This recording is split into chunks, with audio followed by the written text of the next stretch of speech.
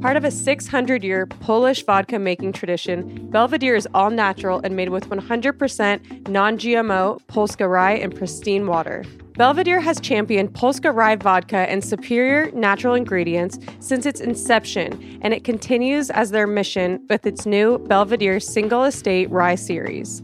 These award-winning vodkas, Smogery Forest and Lake Bartasek, are two distinct tasting vodkas born from unique terroir and expert craftsmanship, much like the expert craftsmanship in Vince Carter's game. It takes a special type of dedication to your craft to play as long as he has. Taste the difference and enjoy Belvedere's new Single Estate Rye vodkas on the rocks or in a delicious cocktail today. Belvedere is a quality choice. Drinking responsibly is too.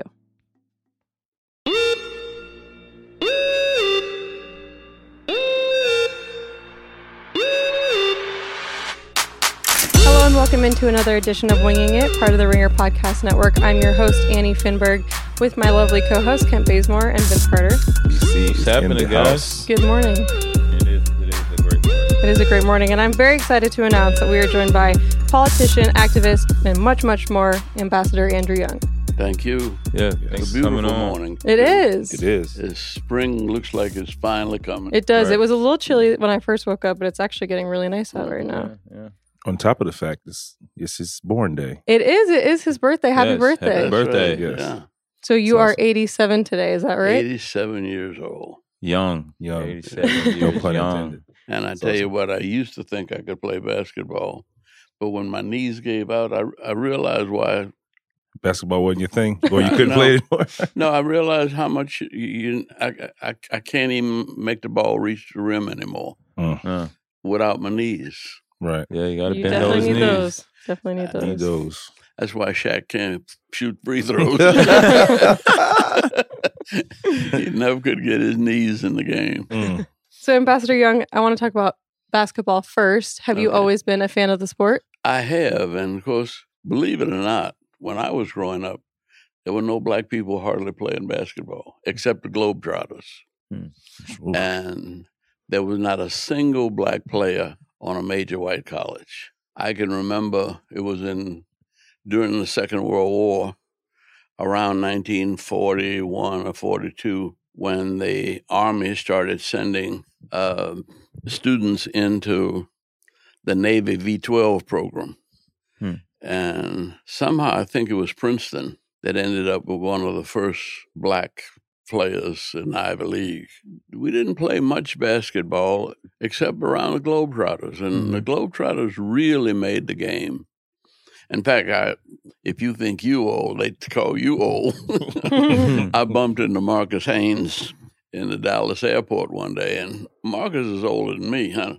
I was about 70. He must have been at least 75. And I said, "Hey, how you doing, Mr. Haynes? What you up to?"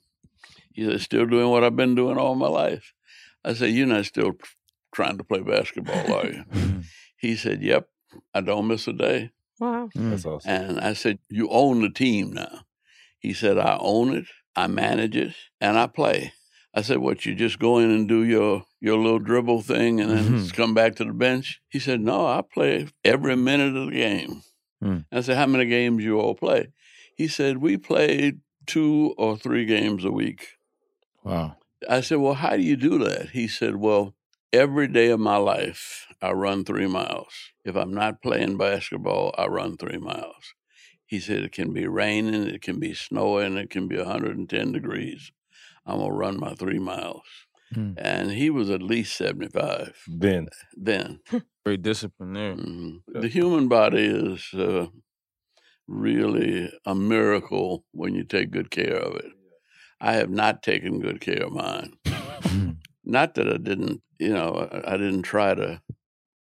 Well, we used to play basketball in the civil rights movement. And one of the things I always say that people never know about Martin Luther King is he grew up in the Butler Street YMCA in Atlanta. Okay. And he wasn't but about 5'6", but he Point could guard shoot with status. either hand. And he was very quick. And so whenever we'd play pickup games, he'd want to play under the basket because nobody realized how fast he could move and how quick he could go either way. but he was quite a solid athlete Hmm. for his size. So I can imagine that he was pretty good in track. Well, If he- I was on Howard's track team. We started out running, and he was in his suit and slick shoes, and I couldn't catch him. So that's a yes, he was then. He was just a gifted athlete. Whatever you work on, you develop. And he worked every day he really worked every day trying to figure out how he was going to get black folk and white folk together. Mm-hmm. Basically, we did a pretty good job of it, considering that we had no money. He never had more than $500,000 a year to work with, and maybe no more than 40, 50 people. The payroll was real lean. Mm-hmm.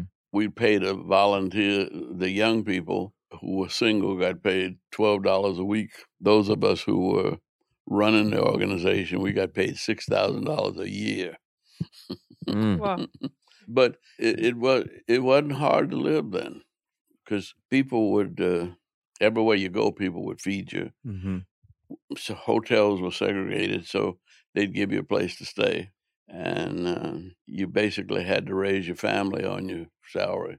So before we get more into MLK, I want to know about you when you organized the voter registration drives and you were facing death threats and all that. Why did you decide to continue on with that despite all the death threats and danger behind it? Well, I grew up in New Orleans, and I grew up in a neighborhood that was so mixed up. They had an Irish grocery store on one corner, an Italian bar on another. The Nazi Party headquarters was on the third corner, and a Chevrolet dealership around the fourth. And there were other black people in the neighborhood, but there were no other black children. So we had to learn to get along and survive. And my daddy was a very wise man. He said, look, he was 5'4", and he said, you're never going to be big. He said, so you can't beat everybody. You need to learn how to box and how to fight, so that if you know how to fight, you don't have to fight. Mm-hmm. He said, but you just have to use your mind and don't ever get angry. He'd box with me, and if I ever took a wild swing, he'd slap me upside my head. He said, see, you lose your temper, you lose your head. Mm-hmm. You got to stay cool, and your mind is what will get you through any fight. How many siblings did you have? Just one brother, Just one little brother. And that was the other thing. See, my grandmama said, now, if somebody calls you or your little brother nigga and you don't beat them and you don't fight them, I'm going to beat you when you get home. But we didn't, we learned to get along in the neighborhood. But schools were segregated. So we had to go about 3 miles away to an all-black school. We were the only ones that had lunch money. Everybody else was on free lunch. Mm-hmm. That was another adjustment, and I had to learn how to get along in that group. It was easy because I was younger too. We had a church nursery that was at our church that taught me how to read and write before. You learned how to read and write in school. I mean, I learned how to read and write and add and subtract before I was 6 years old. Mm-hmm. When I was 6 years old, I went to public school. They put me in third grade, where everybody else was, 8 to 12. And so being the smallest and the youngest, I had to figure out how to survive. Mm-hmm. And those were good lessons, because the lessons I learned there helped me later on at the UN. I said there was nobody I ran into in Africa or Europe or Asia or anywhere else that was as much a threat to me as the kids I went to school with or in my neighborhood. And you learn to deal with them by not getting upset, by speaking to them. And so when I got to running voter registration drives, I had dealt with just about every kind of person in the South, including Klansmen. And they were people too. And I always treated them like people. I spoke to them before they spoke to me. If I knew the name, I called them by name. I found that there were 2 or 3 of us that very seldom went to jail or very seldom had any trouble. One was James Bevel, who was born in Mississippi, in Itta, Mississippi. Mm-hmm. And he never got arrested unless he wanted to get arrested. Mm-hmm. So you talk to the policeman before he asks you something. You greet him. But, you do that with your teachers, too. I never studied, and I was smart, but I wasn't smart at what the teacher wanted me to be smart at. But I learned that you have to be nice to teachers. You have to speak to teachers, call them by name, sit in the front of the room. Because if I sat in the back of the room, I was sure going to get put out for something. Mm-hmm. And so it's just the lessons you learn in your early life. I don't know about you, but you probably have some lessons before you were 10 that made you the man you are now. Of course. Both of you. Yeah. Yeah, for sure. Yeah, that's what it's all about, kind of trying to put things in perspective as often as possible. We get caught up in what's going on around us and, all the distractions of just everyday life that sometimes we forget to think about, what we've been through and, what the people before us have done and sacrificed to get us where we are today. So definitely a lot of things that I've learned growing up in little old Kelford that still apply today. Well, you all do a good job for us here in Atlanta, and we're proud to have you. We appreciate it. In fact, the team is doing good. You're not winning every night, but you're in every game. I was there the other night when you all kind of ran over LeBron. It was a good night for us. That was a good night. In fact, you've had some good. The Knicks was a good game, and that was just 2 points. Yeah, I think that was 114, 112, something. Yeah, like something that. like that. That sounds about right. I don't know how you all feel about this, but when you're in the game and you gotta always have a chance to win, and it's always a good game, and I really admire your coach Mm-hmm. and the whole structure that you all have put together here.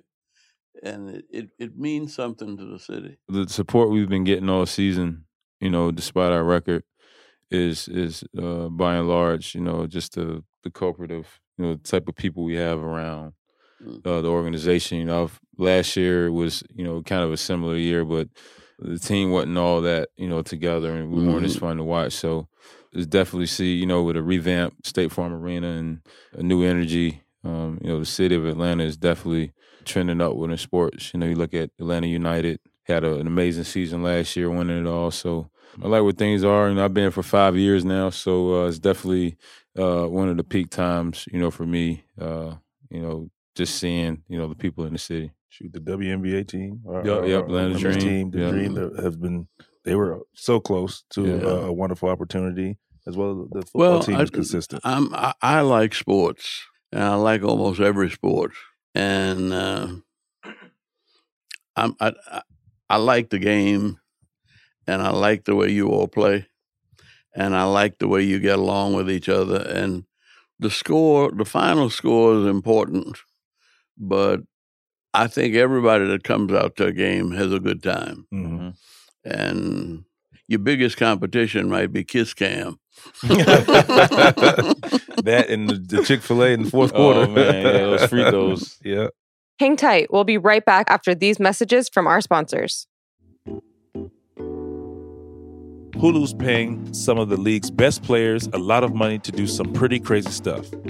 Joel changed his nickname from The Process to Joel Hulu Has Live Sports MB. Damian Lillard got a tattoo that says Hulu has live sports.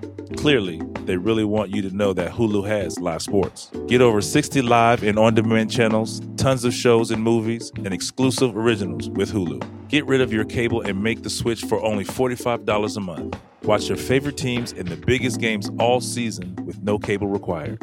Watch on the go and on all your favorite devices. Live TV plan required. Restrictions apply. Learn more at hulu.com.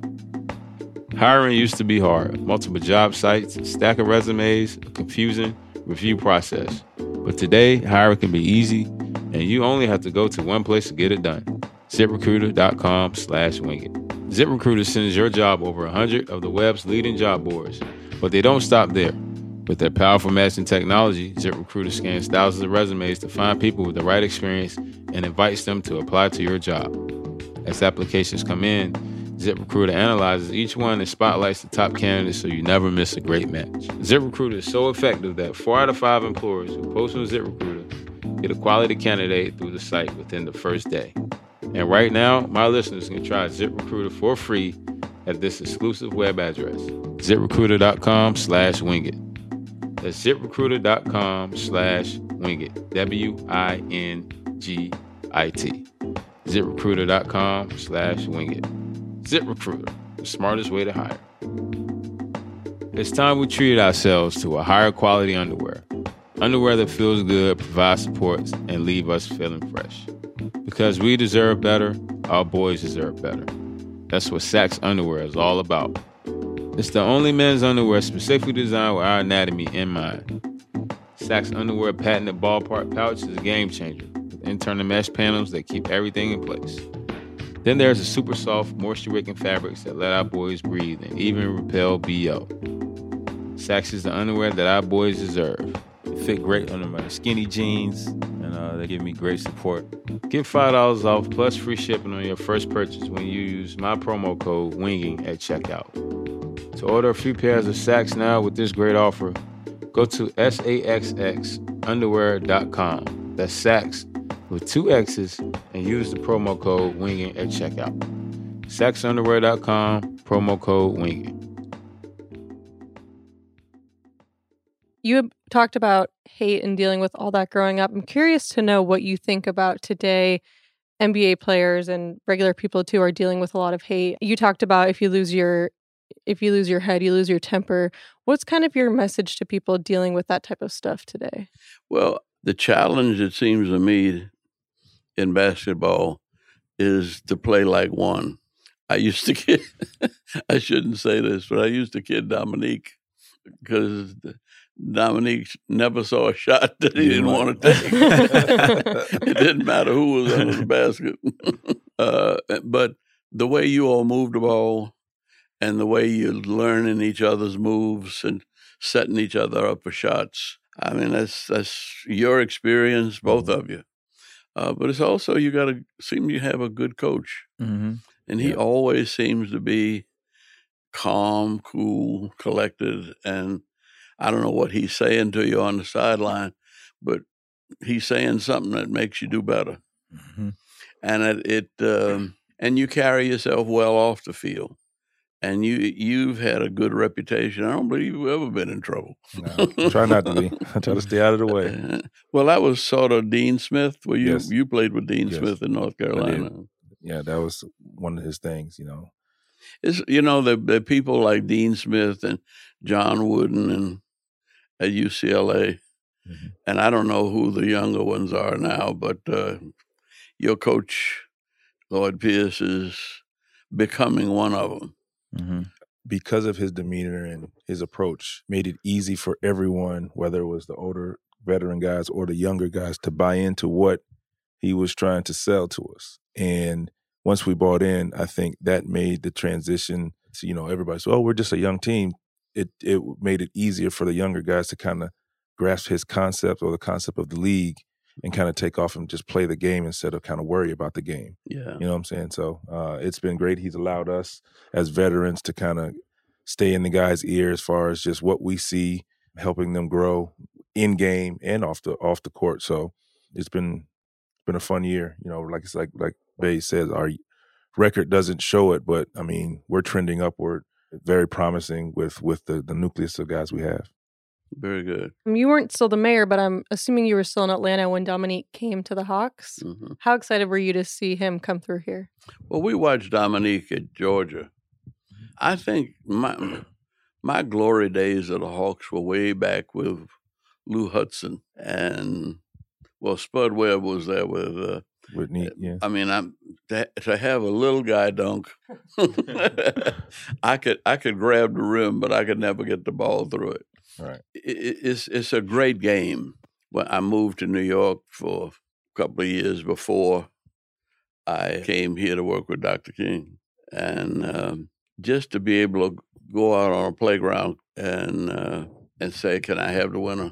and pick up basketball. Is the way I kind of stayed in shape most of my life, and we all. Yeah. yeah. But it's something you don't need any. I mean, you have some wonderful facilities here, but we played on red clay. Georgia clay. Yeah. I think we all did, man. Mm-hmm. Shoes used to be so bad after, like, we play on red clay across the street at the park, and like you come home, you like your hair, like the hair on your legs is just all filthy, and what's the first thing your mom said? Leave them shoes leave them outside. shoes outside. Yep. Leave them right outside. Yeah. Mm-hmm. So I want to know a little bit more about your relationship with Martin Luther King Jr. I think I overheard you telling the team once a story about how he always said he thought he would die young. Is that correct? Well, yeah, he said, look, some of us are not going to live to 40. And he said, you're going to die. Everybody's going to die. Death is the ultimate democracy. So he said, everybody's got to die. And you have nothing to say about when you die, where you die, how you die. The only choice you have is what is it you give your life for? Mm-hmm. And you ought to give your life for something that when you die, you will have made a contribution of some sort to whatever you've given your life to. And then he'd be very serious about it. But we would be going, he would usually talk about death when we were going in Birmingham in 1962. There were 60 homes bombed. And Reverend Shuttlesworth's church got bombed 3 times. Mm. And his house was next door, and his house collapsed on him on the 3rd time. And everybody thought he was gone, and he crawled out and still had his suit, and he was brushing his coat off. He said, they can't kill me. I ain't going to die till God wants me to die. But then he came over to us and said, look, we're catching hell over here, and we need you to come over and be with us. We have to do something to take on these problems. We can't just wait and be victims. So we went over, and that was when Dr. King said that some of us are not going to make it out of here. Mm-hmm, mm-hmm. Well, we all made it, but the 3 little girls after it was all over did not make it, 4 little girls. But that was after we had left and the demonstrations were over. But he would usually preach your funeral, and he'd make you laugh at death.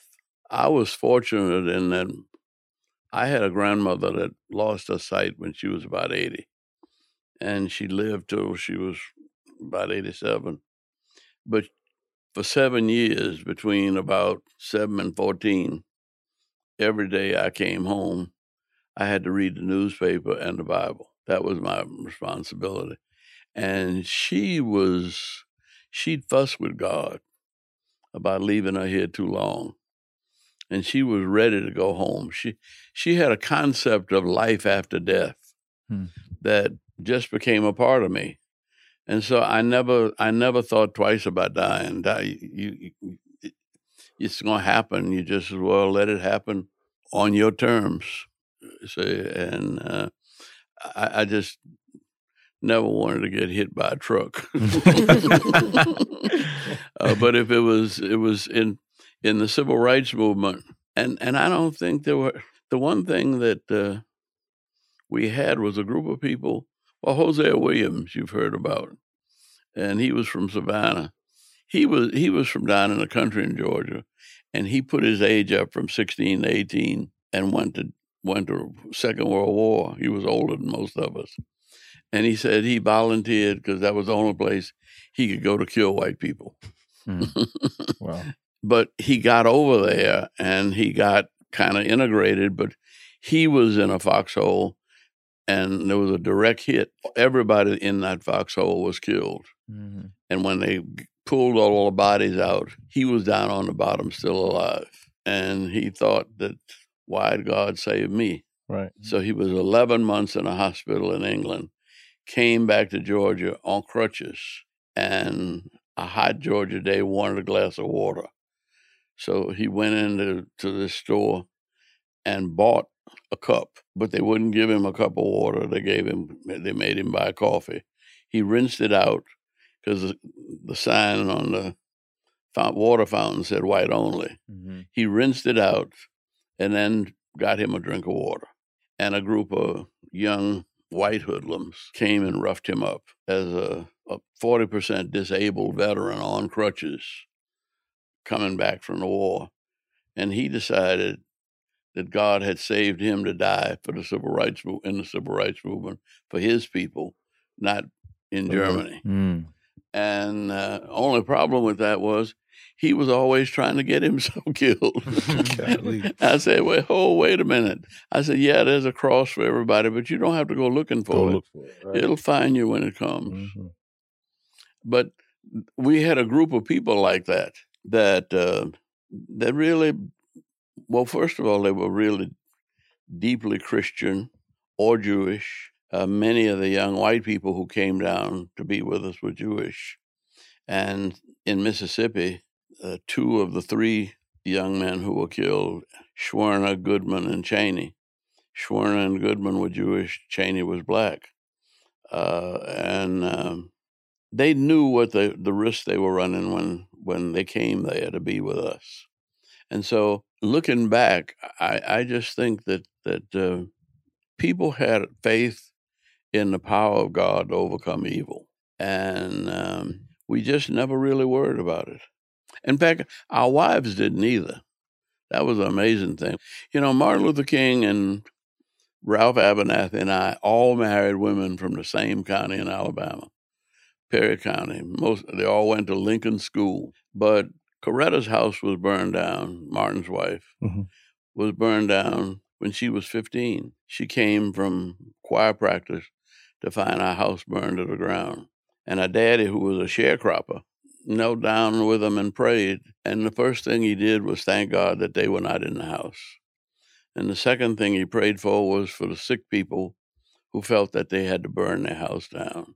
And then he prayed that they would learn, that his children would learn to forgive the people who burned down their house. And that's a kind of spiritual depth that you don't usually find. My wife was from the same county, and her family had property that they got swindled out of, and her grandfather committed suicide, and her daddy was left with no job because they took all the businesses away. So they had been through it themselves as teenagers. And so they never tried to slow us down. They never said, no, don't go there, you might get killed. They said, no, you better go there, and if you get killed, we'll be all right. Wow. And I think sometimes our children resent that a little bit because they have not had the hard times and the sufferings that their mothers had. Last question, and then we'll wrap up. I want to talk about you being mayor. Is it surreal for you to drive around Atlanta, see things, you know, buildings downtown or the airport, and know that you are such a big part of all of that? No, I get a thrill. Every now and then I get on the top of a parking lot deck or something and look around and I say, none of this was here before I got to be there. And I don't brag much to others, but the thing was, that was miraculous about this. I'd come back from the UN. There was no money in Washington. And so I had figured out, well, I had learned from my work in the UN and my work, I was on the banking committee when I was in Congress. I learned that there was money all over the world not being used. And so we went to places like Holland. The first term I was mayor, we brought in $1.5 billion of Dutch money. It was Dutch pension funds. And they built the 2 Ritz-Carlton hotels. Those were not here. John Portman built the Marriott. All that was my first year as mayor. And we started bringing companies from places where they had money. And we went to Germany, and we'd been at war with Germany. But Germany, I had been working in the summer with German refugees after the war. I knew they were very productive, disciplined people. And once they got rid of Hitler, the economy took off. So I went over and invited Lufthansa to fly into our airport. And so in one 6-month period, we brought in Lufthansa, Swiss Air, KLM, which is the Dutch airline, and Japan Air.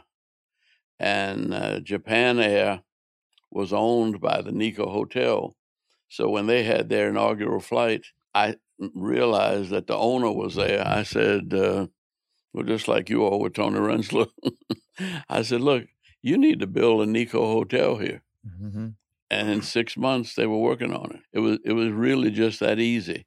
And what is now the Hyatt on Peachtree in Piedmont, that was originally a Nikko Hotel for a long time till the Japanese economy went down. Oh. But when the Japanese economy went down, the German economy went up even further. And now we have over 3,000 German companies that are here. And that's what keeps us growing.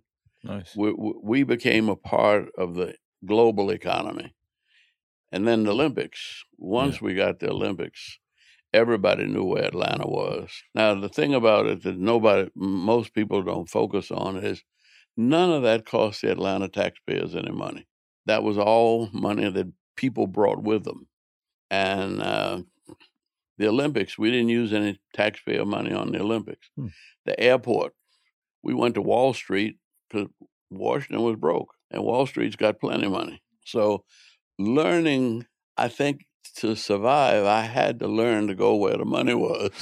Right. But I couldn't make any of it myself. Right. So that was, like Tom Bradley in Los Angeles said, you can bring the Olympics, but you're going to need volunteers to do it without running into debt. And that's going to mean you're going to have to be a volunteer too. We had 150,000 people putting on the Olympics, and none of them got paid. And so I couldn't be one of the leaders and not get paid. Right. And get paid. I never had any money, but I've always been able to do anything I wanted to do. And the only problem we've had that we haven't been able to solve is traffic. But we had that solved. And we had the perimeter 285 right down the road. We were building another one 30 miles further out that would have sent most of the trucks around the city. And when the Democrats lost and a Republican governor came in, for some reason, he sold all that land that we had collected for the expressway. We had the land and the money. I don't know what happened to the money, but that's they just didn't want the city to grow. They wouldn't sign the Affordable Health Care Act, and people need health care. Of course. And you always got an enemy that wants to do something you don't want to do. And the success of Atlanta is we haven't had enemies. Even when we disagree, we find a way to work as friends. Lester Maddox was supposed to be the worst racist governor we've ever had. But we worked very well with Governor Maddox. And he helped us build MARTA. He was the one who gave Senator Leroy Johnson and others, told them to go ahead and form a boxing commission so they could get Muhammad Ali to fight. It's just when you want to get along and you have a common interest in getting along. Our theme in the Olympics was the world has one dream, to play as one team. I think that we've been able to do that till now we're getting kind of big. It was easier when it was 2 million. Now it's almost 7 million. And but you got your same 15 folk. And as you get to be one team, you will put everybody in their place too. Because the ego battles are probably the biggest battles. Always. That's what I worry about with Falcons. Well, I worry about football. Football, people need the money. They earn the money. They ought to get the money. Mm-hmm. But once a team starts fighting about money, they're in trouble. It's always in trouble. I know we're about to wrap up, but I just want to, I feel like I'm at liberty. I have to say this, but when we talk about history, you are history. I'm sure you know that. And our team got the opportunity when we were in Memphis to kind of tour to Lorraine. I mean, I played in Memphis, so I've been there a couple of times. And, I asked a question when the team was here about that moment, that day when Martin Luther King was assassinated, your thoughts and your feelings, everyone's feeling at that time. But I would like you to briefly share that with our listeners, because I feel like, it's one thing hearing it on TV. It's another thing reading about it in a book or anywhere. But, I mean, it's nothing better than the person who was there. He wanted to go to Memphis. Nobody wanted him to go to Memphis.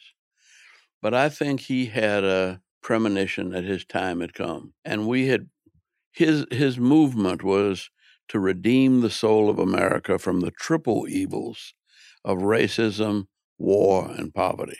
Now, we had broken down all the legal barriers for racism, and we had sort of ended the war in Vietnam, and he was focusing on poverty. And that was more threatening because it wasn't just black people. We had about 23 different poor people's organizations, and about a third of them were white, and about a third of them were Hispanic, and a third of them black. And, well, there are 10 times as many poor white people in America as there are poor black people. I mean, we just outnumbered 10-1 in almost everything, except basketball. Right. And and they gave up on basketball. When they decide to come back, we've got some very good, well, we don't talk about Jerry West very much, and we don't talk about Larry Bird. Larry Bird and Dominique had it out for long years. But the thing is that he wanted to give his life for all people, all poor people, and he wasn't supposed to go to Memphis. He was supposed to go to Washington. And at midnight, he said, you all go on to Washington. I'm going to meet you. I'm going down to Memphis to march with the sanitation workers. And you've heard the speech he gave. That night, he had a fever, and it was pouring down rain. We didn't want him to come out and get sicker, but there were so many people there. That's a huge church, seats about 10,000. And there were another 10,000 outside. So we called him, and he said, well, I got to show up. So that's when he came with a fever and made that speech. But the next day, he was so happy. I mean, he was clowning, and he could clown. When he felt good, he was more like a Richard Pryor. I mean, he could get just as raunchy and crude and colored as anybody you want to meet. And he was picking on everybody. And I came in from the court, and he said, where you been? And I said, I've been in the court. You didn't call me. You supposed to keep me informed. I said, but I was on the chair. I tried to keep you marching. And he picked up a pillow and he, whacked me upside my head. And then everybody, but they were just like little kids. And then somebody knocked on the door, and he said, you all are due for dinner at 6 o'clock, and it's 5:45. So he said, well, let me go up and get my shirt and tie. He never went out in the evenings without a shirt and tie. And so when he came out of his room and the shot rang out, everybody was happy. And there was a big old guy on our staff, about 6'6", and weighed about 300, big football player. And I was always boxing with him, and I was down there boxing with him because he let me hit him and I couldn't hurt him. Right. But, and we heard the shot ring out. And I thought it was a firecracker or something until I didn't see him standing where he'd been. And when we ran up there, it was almost instantaneous. I don't think he even heard the shot because it went right through the tip of his chin and severed his spinal cord.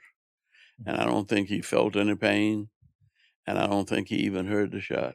But my first reaction was, damn, you go into heaven and leave us in hell.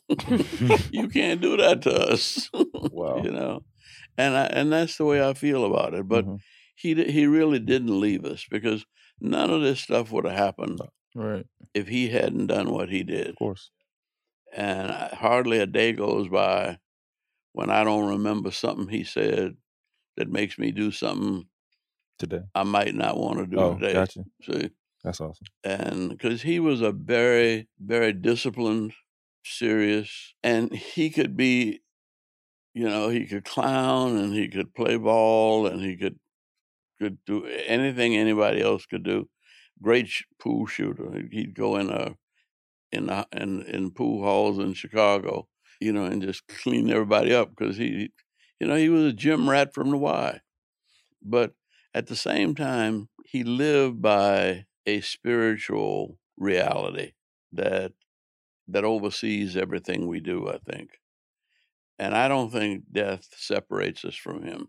And I think that my life certainly has continued to be guided, just like the things that my father told me, the things that I did with him. I know what he would have me do. And I've been around here. But he said, some of us might not make it to 40. But if we make it to 40, we can make it to 100. And I'm still around. There are 2 or 3 of us. Joe Lowry is 96, and C.T. Vivian is 95, and I'm just 87. And Still John young. Lewis is just about 75. So Yeah, y'all still young. we've been around a long time. We'll be around, God willing, and the creek don't rise. My grandma used to say that. Well, thank you so much for coming. I know I could listen to these stories all day. I'm sure they could too, but we got to get them off to practice. Thank you for spending your birthday morning with us. And thank you so much for everything that you've done for our country, for the city of Atlanta, for the rest of us. We're all very, very grateful for everything you've done. For Vince Carter and Kent Bazemore, we're out. All right. We are out. 5 stars, guys.